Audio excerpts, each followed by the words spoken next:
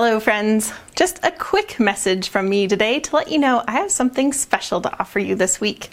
On Thursday and Friday, January 20th and 21st, I'm teaming up with Emily Hahn to give a full-length class on choosing the best herbal preparation.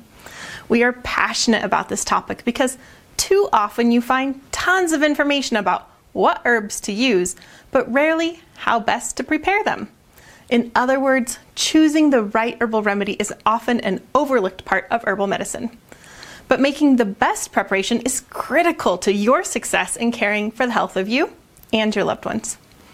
In this webinar, we'll share where to begin, starting with the 3 essential elements to making a potent herbal medicine.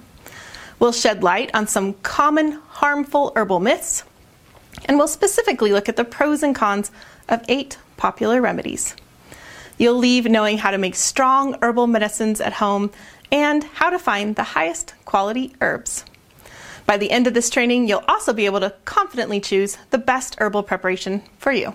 Visit the show notes at herbswithrosaliepodcast.com to claim your free seat. And you don't want to miss this. During the webinar, you'll also get a tutorial on the ultimate guide to making teas, which includes an extensive reference chart so you know the best way to make teas with over 100 plants.